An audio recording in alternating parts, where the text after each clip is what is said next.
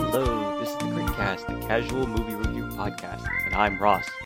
We here at the Crickcast like to think that movies can be both art and entertainment.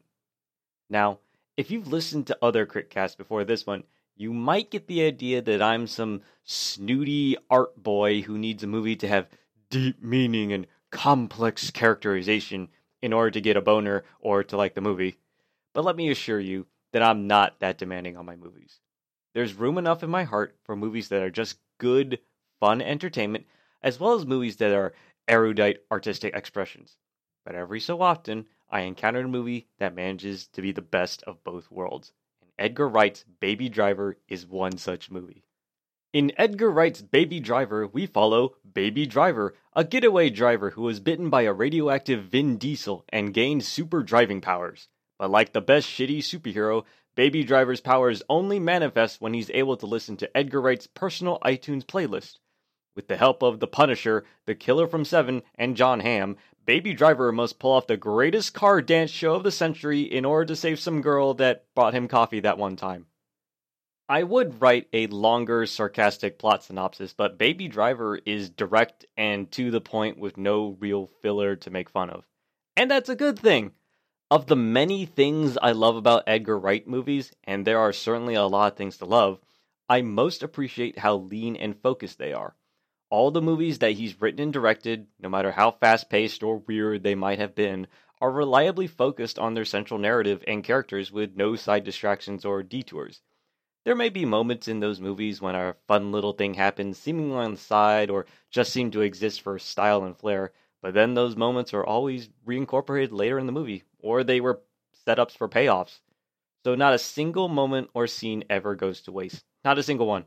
Not a single banana reference or wall mural in the background is ever wasted. Every single thing you see and hear in Baby Driver or an Edgar Wright movie is either important to the plot or a way to further reinforce a feeling through imagery.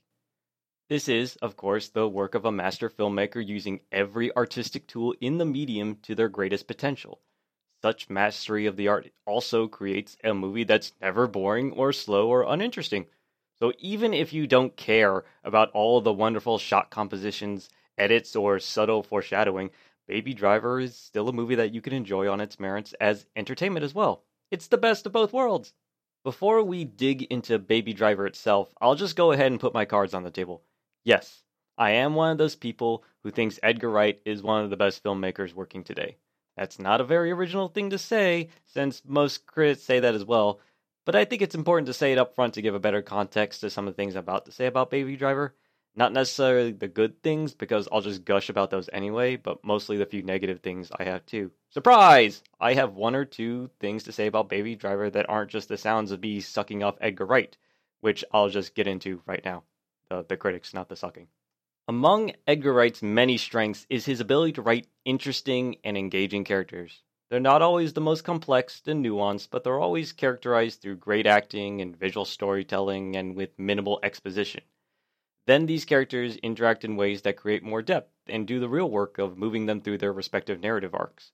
But in Baby Driver, there's at least one character that I thought didn't get this grand treatment.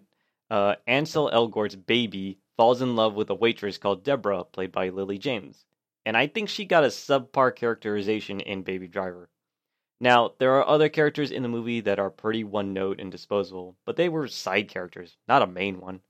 Deborah may be given about the same amount of backstory and motivation as the other main characters, but I don't think she's given much to do.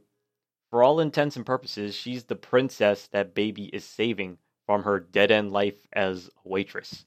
In the context of this movie, it's not exceedingly bad since the whole movie is very arch and geared towards having a very simplistic plot. But I don't know, it feels like she could have been given more agency and a life outside of babies, especially in a movie released in 2017. I'm not saying she needed to be super tough, independent diversity Wonder Woman, because that wouldn't have worked in this plot. But I would have appreciated it if she was more than just Baby's love interest and Baby's motivation. Another thing that bothered me, and it's something that I fully admit to not even really being a criticism of anything, is that the movie wouldn't be as great as it is if it were not for the whole music angle and Edgar Wright's style. I know, and I know it's a total non-criticism because that basically boils down to if this were a different movie, I wouldn't have liked it. But I think it's worth noting that the movie is a very, very basic bank heist movie and crime movie that's elevated because of the style put into it. Take away the music and the fact that the whole movie is synced to the music, and Baby Driver is actually very plain. Again, not a real complaint or criticism. It's more of a slightly thoughtful observation. I suppose my one other quote criticism of Baby Driver is that I wanted more Jon Bernthal in the movie. Despite what you may have seen in the trailers, he actually has a very small part in the movie and then is never seen again. Again, this is another non-criticism, but I love me some Jon Bernthal, and I wanted to see more of him before Netflix makes their Punisher series. Now, on to a few of the things I loved about Baby Driver. Some of you may not be aware of this because it's poorly communicated in the trailers and advertisements, but this movie is almost entirely synced and choreographed to its soundtrack. Baby Driver almost has more in common with Astaire and Rogers era dancing musicals than it does action movies. Nobody's dancing around like in some Disney movie, but all of the edits and most of the actions and sounds are timed to the beat of the music and paced according to the song that is playing. Gunshots, car doors, hands moving, people walking, sound effects, all of it's timed according to the music, creating this wonderful rhythm that gets you involved with every action and every word. It's almost like you're dancing with the movie and experiencing its ups and downs in perfect harmony with what's happening on screen. As a side note, when you see Kevin Spacey in the trailers and advertisements talking with all this weird stylistic dialogue like he's reading slam poetry, he talks like that throughout the entire movie. It's great.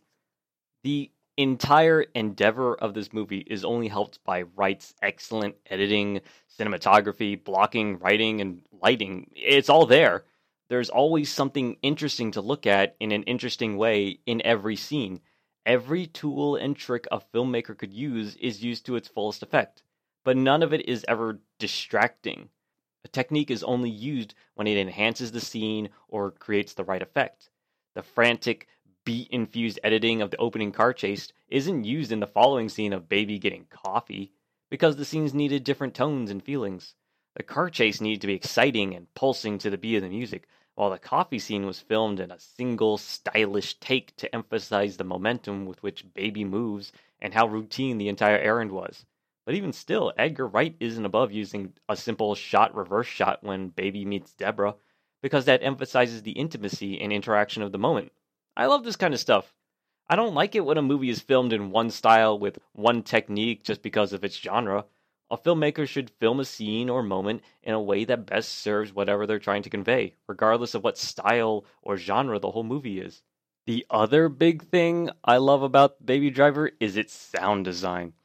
Obviously, sound design was going to be a big part of how this movie succeeded because of its intense reliance on music and how music is central to its narrative. But I always love when the music or sound that the audience hears is tied directly to and affected by the actions on screen. For example, Baby frequently wears earbuds throughout the entire film. He's listening to music to drown out his tinnitus. Typically, the music he's listening to is also being heard at some volume in the theater alongside the other parts of the audio. But whenever someone removes an earbud, the music reflects that, as if the audience was Baby with the earbuds in. Left and right audio drop, or the music becomes tinny or distant. I like that kind of stuff because it makes me part of the movie in some way. It's also a great tool to enhance moments through repetition or to emphasize what exactly Baby is feeling. As much as I enjoy things like the Marvel movies and other dumb action movies, I still would like to see more original movies by filmmakers with vision. Baby Driver is one of those movies. Full stop. It's fun and action-packed, but backed up with incredible style and mastery of the medium. You should go see it. You should go and spend your money on it, because that's how you support this kind of stuff. Don't be one of those people who bitches about the lack of originality or artistic voices in Hollywood, and then doesn't go out and supports original artistic works. Don't be that. And if you're a person who doesn't care about that kind of stuff, go see it anyway because it's a blast to watch. There's no reason not to see this movie. You should go see it! I'm Ross, and this has been the Critcast. You can find more on SoundCloud and iTunes. Y'all have a good day now.